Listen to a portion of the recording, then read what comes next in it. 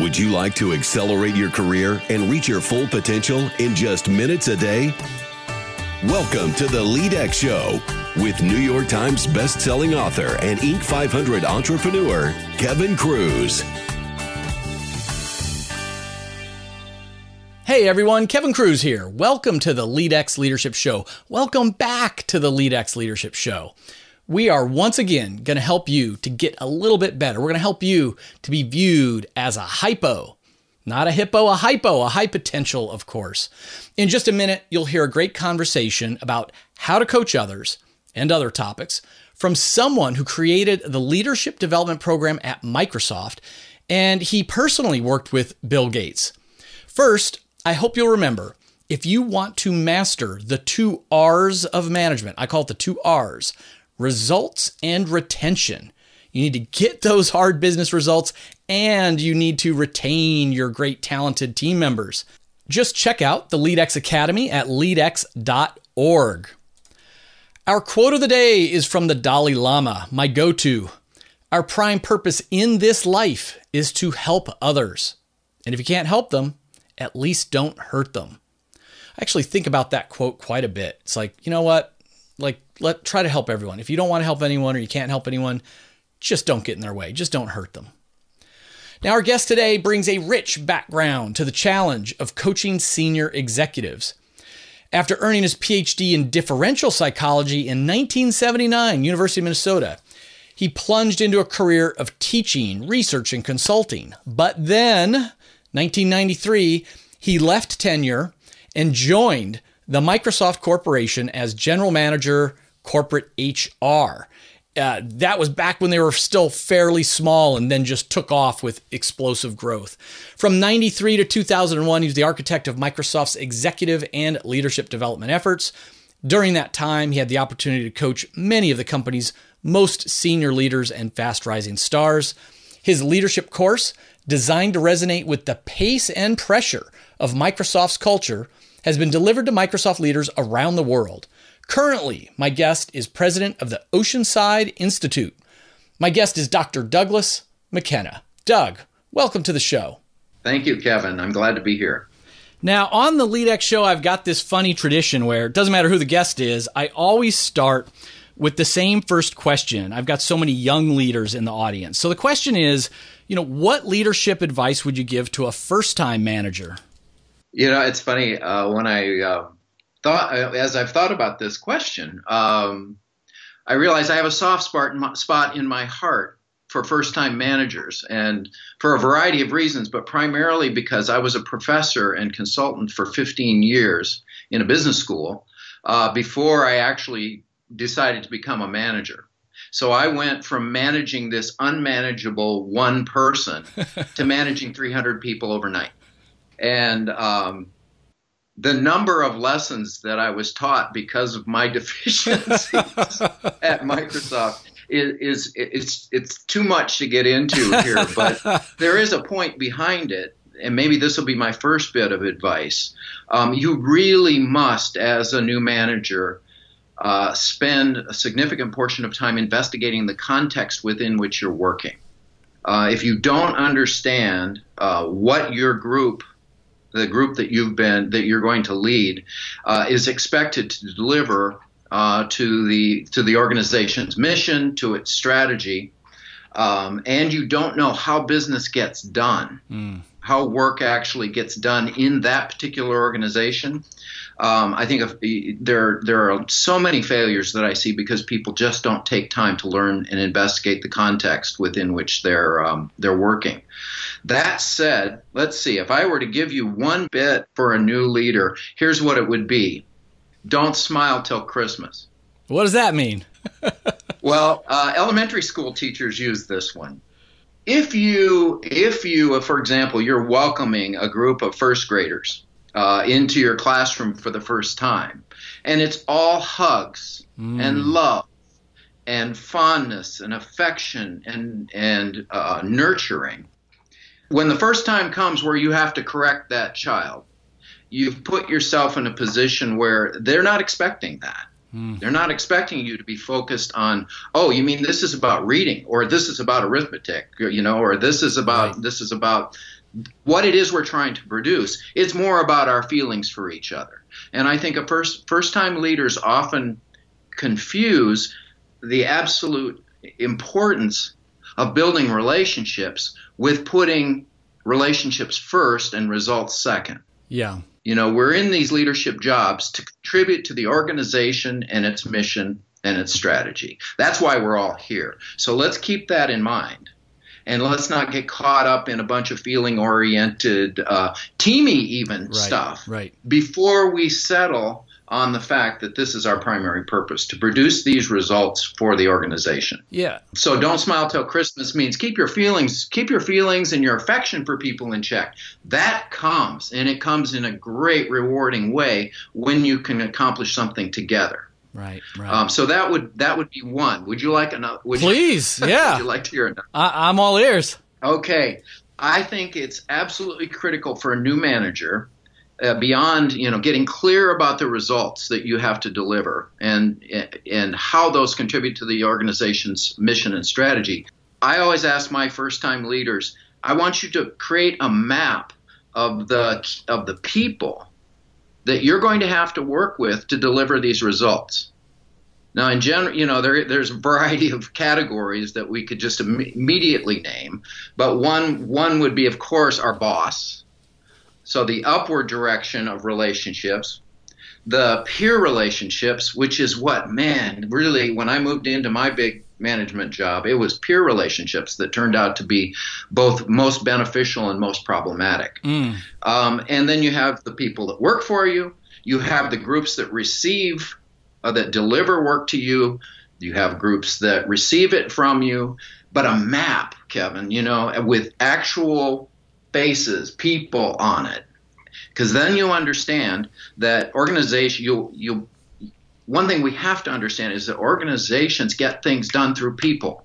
I know you said this in one of your critiques of a variety of leadership definitions. If they leave out people, they leave out the essence of the organization. Right. So I always say to my first-time leaders, you have to know which relationships are key, and you better get started in a very disciplined way, one-on-one, to work with those people and strengthen those relationships for two purposes. One is for the intelligence that you can gather from them. They have a different perspective than you do, whether it's up, down, sideways, inside out, or outside. They have something you can't see. It's incredibly valuable to you in that way. Secondly, when you go to them and need something, you're not just flying in out of the blue. Yeah. This is you're building. You've already built a relationship, and the mutual expectation that we're going to support each other. So building this map out and really seeing what is my relationship system challenge here, and how am I going to, in a disciplined way, get to each of these people and build and maintain a working relationship. That would be another one. What I really liked about this last part is the way you emphasized, put some faces to it, because there could be people listening to this and be like, well, I just look at my org chart and I can see my map, right? That's the org chart. And it's not, because, well, first of all, most of us, we look at the org chart and we want to know who's above us and how big's our span of control. How powerful am I? What's my downline? And you're talking about that those peer relationships can be the most important to you in many ways. And then to not think about titles and boxes and lines, but these are faces, these are people. And when it comes down to it, you ain't getting nothing done unless you've got relationships built, now and for when you need them in the future. That's so true. And, I love the way you've picked out this faces thing. When I work with large groups, sometimes, and we have them map out a particular situation, individuals map out a particular situation that they're struggling with. They'll often come back and say, well, we're having trouble with the marketing group, or we're having trouble with finance. And I say, who? Yeah. Name them to yourself. Who is this person you're having problems with? Because we don't build relationships to groups. We build relationships to people. Love it. So that's why I'm pleased that you picked up on that face idea. Now, you got another one, right? Yeah, I got another one. All right. What's another one? This one is pretty simple. Make your boss successful. Make your peers successful. Make your direct reports successful. And to the extent that you can, take yourself out of the equation. The main hindrances I find, the main speed bump, the things that cause speed bumps and roadblocks for leaders are two things: self-protection and self-promotion. Okay. And I worked in an organization. I worked at Microsoft when we were very young. I started, actually, my first contact with the company was when there was only 400 people there. Wow. And I was a consultant then for 7 years. By the time I left, oh boy, I joined after 7 years and then spent almost another 10. We were at 96,000 people. Oh my gosh. So it was a time in which we really, really had to build strength into every level of leadership in the company. And that was the great fear, was that this juggernaut was going to collapse under its own weight with a bunch of 26-year-old managers who didn't know what they were doing. And so our job was to come in and try to help them get both the strengths, the flexibility, the alignment with the organization, and the endurance to get through this thing. Self-protection and self-promotion really got in the way of doing that. And emotion ran really high in that great startup. Yeah. And so a lot of times people would get nervous and they'd start to get defensive about their positions. And the minute they would pull back into that, their picture of the relationship system, of the mission strategy, everything shrinks down like this. And the only way to expand is to step back out of your own sort of self-reference. Right. How do I see this? How do I see what's going on without constantly referring back to, well, is this good for me? Right. Or do I really want to do this? We're not in organizations to do the things we want to do. We're there to do the things that the organization needs. And I think self-protection and self-promotion just get in the way of that every time. Yeah. Great advice. Now, Doug, I'm going to come back in a minute to your time at Microsoft. But, I originally discovered your work and reached out to you as I was starting to do more homework and think a little bit more rigorously about coaching, both how do the best executive coaches do it, and related, how can effective managers, effective leaders bring a coaching style, into their daily management. And there's a kind of a classic definition of coaching from Sir John Whitmore, many people are familiar with. He said, coaching is unlocking people's potential to maximize their own performance. It is helping them to learn rather than to teach them. So how would you describe yourself, the difference between traditional training, I'm going to train people how to do things, versus how to coach them? We are doing training right now, because what we're talking about are ideas. We're talking about trying to articulate what we know about leadership in a way that will be digestible and useful to a general audience of those who are in this kind of a challenge, a work challenge. Coaching is about now. Training is about when.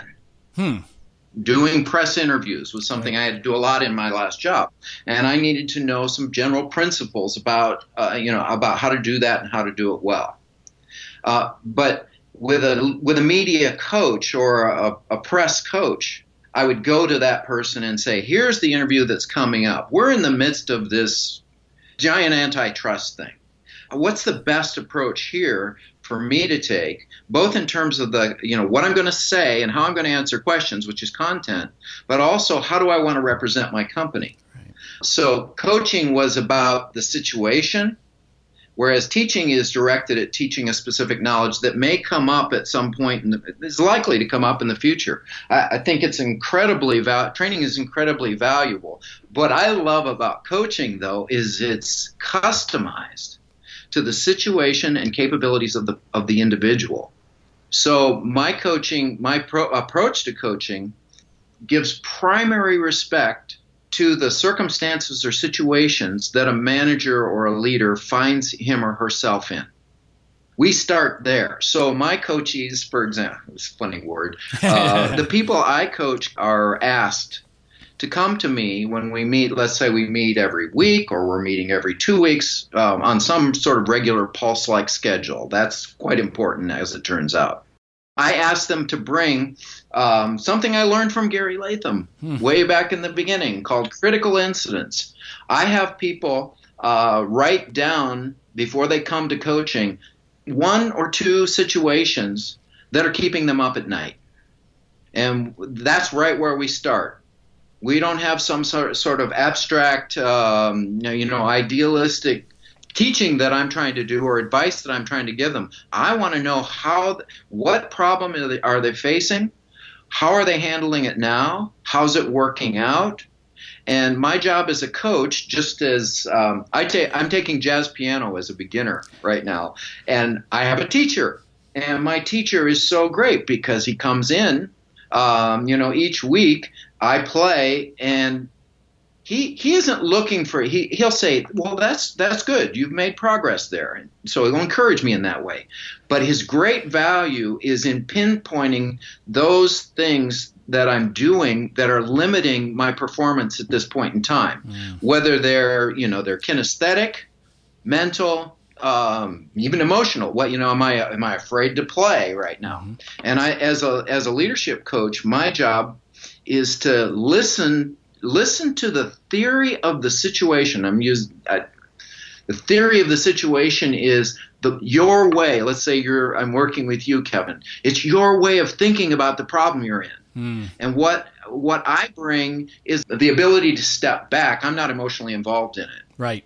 As you are. So I can see a little bit more. And where can this insight that I might have on a pattern that you're missing, where can that come in? And can I reveal that to you in a way that you say, yeah, I haven't been looking at it that way. Or maybe there's another person through whom I could approach this difficult peer. Right. So you step back, but I believe that coaching is primarily not about your strengths, which is a very popular way to go. Coaching for expertise, coaching for I believe for leadership expertise is primarily focused around performance limiters, those things that are preventing you from going to the next level. And I have to do that in a very tailored way with the individual in their situation. Now, another thought just occurred to me about the difference between training and coaching, which is that if you have a good training program, you have a curriculum that you're teaching to. The curriculum that we coach to are the natural situations that are occurring in the course of a job. We know that most learning occurs on the job, but it doesn't happen automatically. We know from the research on expertise by great scientists like Anders Ericsson. We know that that situations are your curriculum. They provide you with a real-time opportunity to figure out what it is that you're not doing as well as you possibly could, and raising your level of performance. So it's very situational. The curriculum is what you're already dealing with. So I guess that's my thinking on the difference between coaching. Well, there is one more aspect of that. One thing I always do with my coachees, let's say we're in an hour-long coaching session. We're at minute 45. What I'm thinking about is I've got to help this person see what's coming up in the next week where they can take whatever it is, the weakness that we spotted in our conversation, and practice a different approach. So we use our curriculum, the curriculum of situations not only tells us what we've got to work on, but it tells us where to go to practice. So if I'm working on trying to control my reactivity to a particular peer, I had several. My question as coach would be, do you have a meeting coming up? Look at your calendar. So I have them get their calendar out and say, when are you going to have an opportunity to practice this new way of thinking or this new way of acting within the curriculum of the situations that you're facing? I tell some of my leaders that situations are sacred. Those are the key. That's where you're really going to learn about how to get better. So, Doug, let me ask you, you talk about, in minute 45, I will look for what's coming up. We're getting to some process things, which just tease up sort of the next question, because in doing my research, there again, classic, very popular coaching model is called four-step model called GROW. The G is goals, then there's resources, options, and then will, or the way forward. And it's funny, as I speak to a lot of people who have been coached, who have executive coaches, it's almost split. About half of the people I know, they've gotten a lot out of the experience. They've enjoyed having a coach. But just as often, I will hear the feedback saying, it drives me crazy. All they do is ask me questions. I just want the answer. I just want to get better. And as I've talked to many executive coaches who follow the GROW model, they're not saying, hey, what's keeping you up at night? What's bothering you? It's sort of like, set your goal. And I'm supposed to, say, I want to be a better presenter. And then they'll make sure it's specific. By when do you want to become a better presenter? What will that look like? What will that, all these things. Right. When I get to my options, there's the, and I do use this question myself with some, in just conversation of, and what else? You just keep getting them to dig deeper on their options. But these coaches tell me, it's all about just questioning. Everything comes from this question, and it's guiding. You're suggesting something different. You're saying, look, we're not identifying strengths and coaching to their strengths. We're not saying, hey, pick a goal, any goal, and I'll ask you a bunch of questions to help you come up with a plan. You're saying, right, where are you going to derail, or what's troubling you, or where are you getting some feedback that we can explore together. So tell me, what are your thoughts on this GROW model, and what's more your traditional process? There are so many models out there that are useful, and I certainly think goals, resources, options, and will or way forward. By the way, the one part of that I like the best is the last one, yes. Will or way forward. So I like this model. Just thinking back on your work, and how you emphasize, if you leave out people, you say it's a process of leadership is a process of social influence, and others are absolutely key in that. I look at goals, resources, options, and way forward, and I see a fairly mechanical kind of. I don't want to be critical, because I'm sure it's very useful. But not all models and definitions of leadership are equal. There's a lot of good ones, but some lack the connection to the actual problem. Yes, and that can actually be helpful. You could think of the GROW model, for example, as 4 coat hooks in a closet.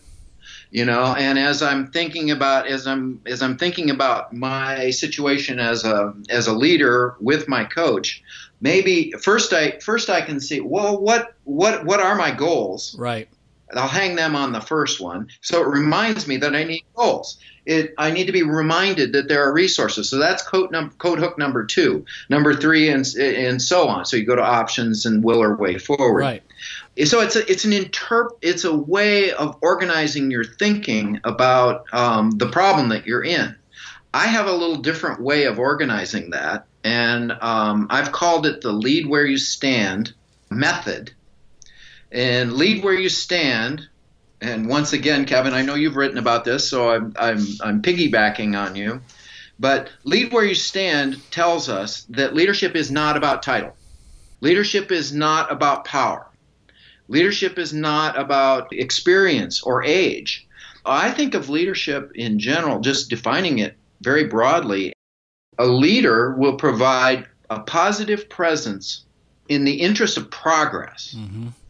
At work, at home, and in their community. Love it. So I'm not thinking about job title, certainly. Right. Maybe I'm an 18-year-old whose mom and dad who have just divorced. Mm-hmm. Could I be a leader in this situation when mom and dad are at war with each other? That's the kind of situation that really calls to a person because they want to be better in situations with people they care about. So lead where you stand is about, it's a process of social influence wherever you find yourself, whatever organization, whether it's family, a community organization, or even at work, of course at work. But the way that after my years at Microsoft, actually in my early years at Microsoft, I discovered some things that called me to said, you've got to have a different way of approaching this problem. One of the things that characterized our company early on was the intensity and passion and drive. I just read an interview with Bill Gates and Warren Buffett the other day, and Bill said, I was a zealot. I didn't believe in vacations. I didn't believe in weekends. I knew every employee's car license number so I could tell who was still at the office and who was gone. That's the environment that I went into. I loved Microsoft people. I'm a psychologist, I'm not a technologist, but I loved those people. They were so smart, they were so driven, and they were determined to make a difference in the world. And clearly, those folks were able to do that. But with that intensity came a level of emotional reactivity and anxiety and uncertainty that really triggered that triggered people's sort of instincts towards self-promotion and self-protection. And so as a result, when I first looked at this situation, I thought, well, how, maybe we could develop like the other big companies, IBM and so forth. Maybe we could just develop this giant training curriculum. And I said, no, how are we going to teach people to deal with the emotional pressure that they're under every day to perform, to be the smartest, to have good ideas, to finish things, get results, and so on. So the first step in the Lead Where You Stand method that I created and we taught to probably 10,000 managers across the world at Microsoft. The first thing you have to do as a leader, these are my four quote hooks. Right. Okay, summon your composure. In any situation in which you find yourself, you have to be able to call upon your own emotional equanimity. It's like in the airplane, when they tell you to put on your own oxygen mask first, right, before you start trying to help the baby or the guy next to you. Right. Summon your composure, calm down, and there's a variety of ways in which we do that. But a lot of folks, when they think about composure, think about calming the body down. The way I approach it is you can calm your mind down if you can step out of your own little egocentric space and expand your view of what's actually going on. It's a way of stepping back intellectually, and kind of like, let's say that you were right on the field with our Seahawks or our Eagles. Right. Thank you. Is standing there right with Pete Carroll right, and being so engaged and so involved that you really can't see the bigger picture. Go to the press box. Get a different seat, and you get a different view, because that broader perspective will invariably calm you down. Einstein used to say, ask a good question. And I would add to that, ask a good, honest question, not a rhetorical question where you think you already know the answer. Right. But that allows you to step back. So the first step in that method is summon your composure. The second one is we need to know what we are going to stand on. So lead where you stand. You've got to know what you're going to stand on, which I think of as your convictions. So the first C word is summon your composure. The second one is surface your convictions. Dig them out. Remember what you're here for and who you want to be as a leader. What kind of a leader do you want to be? It's so easy to lose track of that when you're in a 4:00 meeting and you're tired and fatigued and you get into a debate about some kind of argument. Yeah. Surface your convictions, remembering your convictions. The third one is to strengthen your connections. I studied family systems theory for 8 years. I continue to do it. And my mentor there was a man named Murray Bowen. And Murray Bowen was the pioneer, and he actually was the first one to use the word family therapy. And Bowen used to say, fix the relationships and almost all the other problems will go away. I have a young coaching client who I've worked with now for 10 years. And as I look back across, he's moved from a lab manager all the way up to a general manager now. And one of the things that I see that has made such a difference to him is now he goes into every situation thinking about the relationship system. Who do I have a relationship with? Who I do not? Who am I and how am I connected? And who does this person have a relationship to? And how do I interact with that? So strengthening your connections is the third step. Summon your composure, surface your convictions, strengthen your connections. And then the fourth one is call on your courage. That's in the GROW model, isn't it? The will or way forward. But the unique thing about, I think I have learned about at Microsoft and through the course of my career, is that courage is not a one-time thing. Courage is not an impulse. It's not a flyby. It's not a one-time thing. It's not a quick fix. It's committing yourself to a process of courageous steps and persevering with your mind open. This is the tricky part. You've got to keep your mind open so that your response to the situation as you're beginning to you move into action is one where you can adjust and adapt as opposed to just bang through. So those are the four. Let me ask you some questions. This is great stuff. So now I'm thinking about, let's start with composure. As I think about many leaders I've worked with, many managers I've worked with, I've reported to some leaders who were, they had ice water in their veins. Can't make payroll in 3 days. This merger is blowing up, whatever. You couldn't tell if they were having a good day or a bad day. It was just even keel. I've known others who were screaming red in the face, who would break down in tears, who would, very emotional. And part of me thinks, okay, this is just personality.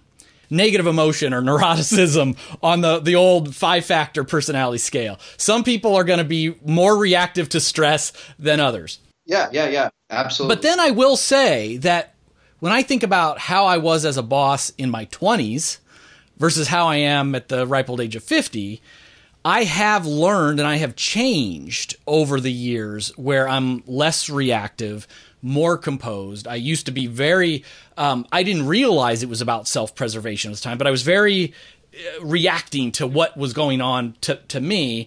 Now it's almost like I see a game or a puzzle.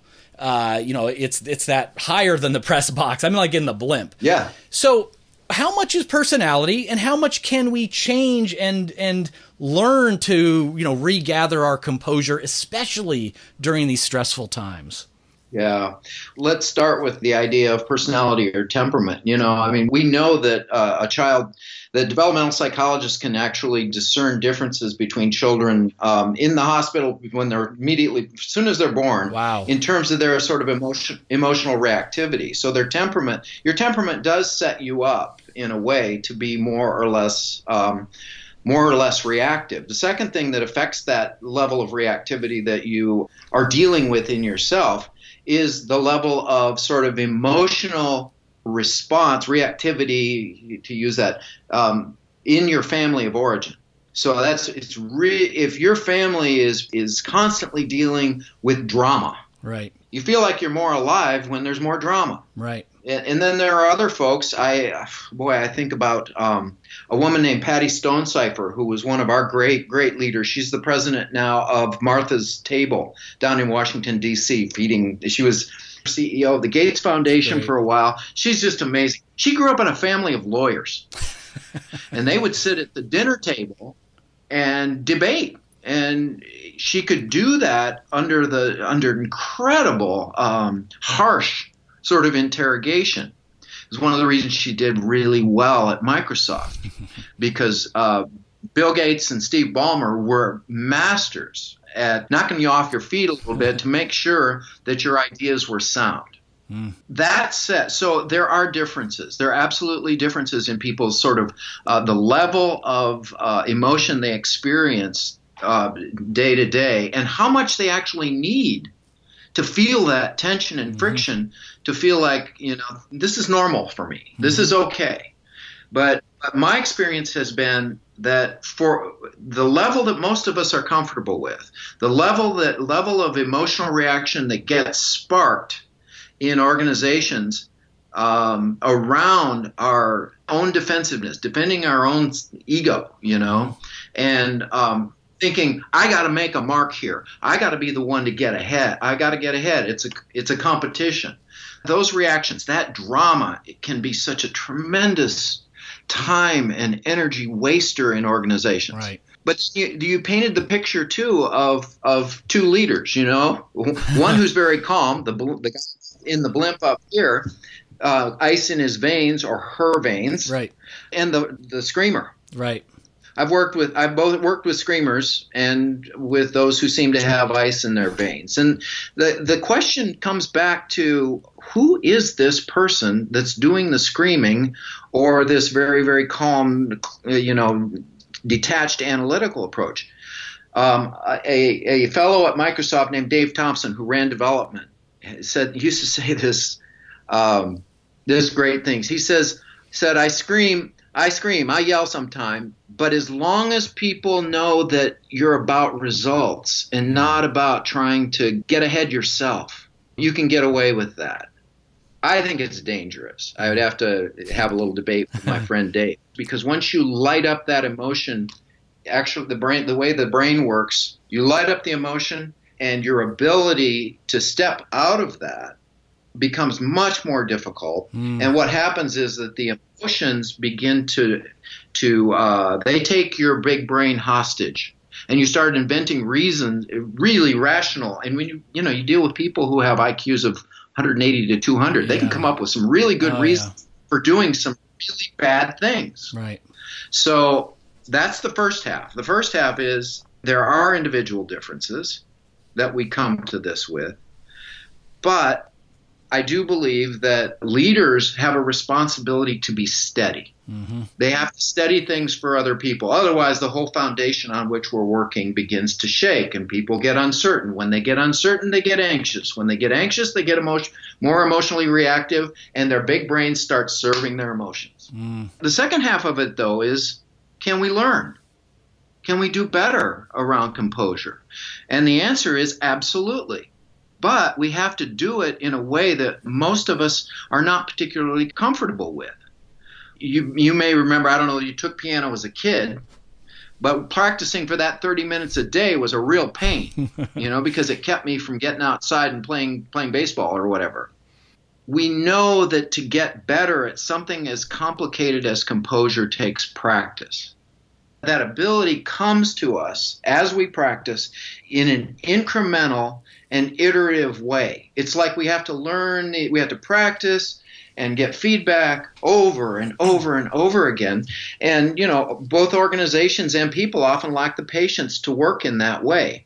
Stepping back, there is a great literature now on how elite performers develop their expertise. And this is the way they do it. They do it through what's called deliberate practice. Mm-hmm. You don't have an experience and learn from it automatically. Right. We have to reflect on it. We have to often have help in understanding it, which is where a coach can come in, or a mentor. And we've got to get out and try again, over and over and over again. Regularity of practice is essential. So if I were working with you on your composure, we'd be looking for a meeting this week, or maybe tomorrow, right, where you've locked up perhaps with a peer. Right. Or that you're going to get exercised about this particular policy issue, and you're going to get into an argument about it, and you're going to probably get hot. What am I going to do when I feel that coming? Right. When I know that that's a situation where I'm likely to go off emotionally, how am I going to hold my equanimity and my composure? What am I going to think differently? How am I going to recognize the feeling? And what will I do differently in that situation? And I'll just try it. I may not be perfectly successful, but if we're building in an incremental and iterative way, I know I'm going to have another chance. But let's get started. Let's do it tomorrow. I love that. Yeah, to think ahead to what will the triggering situation be, and let's use that as practice. Let's talk it through. Let's develop those strategies, and then we're going to practice it when the time comes. Doug, with your talk about a couple times now about practicing piano and that example reminds me of my friend Robert, who told me there's only 2 times he ever made his mom cry. And the first was when he told her as a kid that he wanted to quit piano. And the second time was when he told her as an adult he was going to become a professional pianist. So she cried both times. That's wonderful. That's a good one. So I've got one sort of just question, riffing off of what we've said. I was thinking about your experience at Microsoft and your model and about composure. And I have run into people when I talk about wholehearted leadership or compassionate leadership or servant leadership, and they say, who do we admire as the business leaders, of recent time? Bill Gates, Steve Jobs, Ballmer, if you want to throw another Microsoft person in. Yep. Even more recently, as we're hearing stories about Bezos at Amazon, Musk even isn't necessarily the most warm and fuzzy person. And they'll say, all those guys were jerks. They were mean to people. They were the screamers. They were totally unreasonable. All this kind of stuff worked out well for them. Why do I need to be composed? Why do I need to think about, other people's feelings? I'm curious that, there's a part of me that thinks, well, on my entrepreneurial days, I will say how you started, which is it's about results in relationships, but results do have to come first. So if you're getting those results, it can mask being bad at relationships. Mm-hmm. Other times I think maybe they could have been even greater or succeeded faster if they had balanced with the relationship stuff, if they had been more composed in their approach. How would you argue, or what would you say to people who look at those role models and don't really see composure or the warm and fuzzy side? It's so funny. I've been asked this question so many times because I did work with and for Bill. One of the things that, and I know in Walter Isaacson's book on Steve Jobs, for example, the impact of Steve's personality and expression of that personality on people, Isaacson describes that pretty well. I can describe it personally because of the firsthand, the times when I have had Bill Gates say to me, as he said, although in the beginning I didn't know this, that is the stupidest thing I've ever heard. And when you've got the guy who's building this marvelous company, my respect for his intelligence he's so far beyond anything that I can think of. He was just intellectually so sharp, and his intention was always to get the best idea out of his people. But to get the best idea, I would have to say that Bill was harsh, bordering on brutal. Right. Here's how I reacted the first couple times that I was on the receiving end of that. I shut down. Right. I was looking for an escape hatch.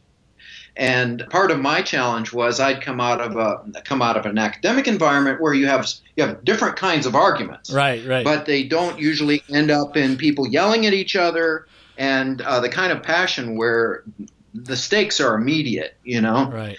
But I shut down, Kevin. In the back of my mind, I knew my arguments for what it was I was proposing to do, but he was so quick and undermined them. And so my self-defense just rose right to the fore. To the extent, that's one thing. The reaction of smart, capable people to your outbursts is not good. Usually, they're going to get fearful, which means they're going to shrink back into themselves a bit. Their perspective is not going to be anywhere near as broad as yours. And the best thing you can do at that point is just tell them, just do it. Don't think about it. Just do it. That's a terrible thing to do to people. Yeah, sure. I think. So there's this immediate effect of this behavior on the person that you're trying to work with and motivate, which is negative. And he just didn't have the patience at that point in time, to sort of lean in gently and tease out what it was that you were thinking about. Yeah. I know from watching him over the years since I was there, he's learned a lot. He wasn't a dad when I was there, and he also has an amazing spouse. Melinda Gates was, I think, perhaps one of our absolute best managers at Microsoft. Wow. She was great. Yeah. And people have said similar things about Steve Jobs. Like, he mellowed over time. When he came back to Apple, he was a different leader than early. And maybe some of the more horrific stories we hear out of Silicon Valley these days, a lot of these entrepreneurial founders are 20-something years old, never managed anybody before, and are making mistakes, and maybe they'll mellow, in the decades ahead as well. Yeah. And you use the word mellow. I try to think really carefully about how does our experience affect our disposition, the sort of what we bring to a situation. And, certainly we mellow with experience, but the research is really, really clear. We don't necessarily get better just by having experiences. Experiences have to be digested. An example would be the research that shows that surgeons, right out of their residency, they get better for the first 2 years, and then they plateau, and then they begin to drop off. So for example, my mother had back surgery, and they got a couple of opinions, and I tried to prompt her with questions. The one question I wanted her to ask her doctor, the potential surgeon, was, now I know you do 8 of these a day, and you've been doing them for 20 years, but how do you go about making sure that you're learning from each one? Because we know the research. The research says that most surgeons don't get better. They think they're better, right? But they're not getting better because they're not reflecting and digesting and capturing the lessons of that experience. So mellowing may happen, but you may be just mellowing and not really getting better. Yeah, that makes sense. Doug, we could, I call myself a leadership geek, so don't take it the wrong way. I can see another leadership geek. We geek out on leadership. We could go on, and I'm going to have you back so that we can do more follow-up things. But for now, tell our listeners, how can they find out more about you and your work? We have a website, oceansideinstitute.org. They can visit us there, and there's contact information there. So, and I welcome letters of inquiry from people. I love situations. I'm not particularly interested when somebody tells me, "Hey, how am I going to develop my composure?" I'm more interested when they say, "I've got a peer who just soundproofed his office over the weekend on his own dime so that he could yell at his people in the office without anybody hearing." That's a real situation. That was a real situation. Okay, and that's the kind of stuff I like to deal with. Doug, you said you weren't going to report my case to you on the air. I'm afraid I violated that agreement. That's crazy. People are actually, let me just cover up that behavior. I just need more soundproofing. I don't need to change. Yeah, can you imagine? But I just love hearing about those situations. So if people are out there, your listeners, and they want to inquire, please just go to the website. I'm really working on this model right now, and situations that people that come to the website have always strengthened my thinking about the model. So I would welcome their inquiries. I think that's great. It's great, very generous offer as well. We'll make sure we put the link in the article and show notes everywhere that this goes. Doug, thanks again for coming on to the LeadX Show. Oh, thank you, Kevin. It's been a delight. LeadX Nation, if you like this podcast, I hope you leave a rating or a review on iTunes or Stitcher or wherever you listen. I also hope you'll go to leadx.org, O-R-G, sign up for the 3-day free trial of the LeadX Academy. It's the most affordable and effective online learning, downloadable tools, webinar archive, and executive book summaries for managers, leaders, and those who want to get ahead. It's the best stuff you'll ever see. Remember, leadership is influence. You are always leading. How will you lead today?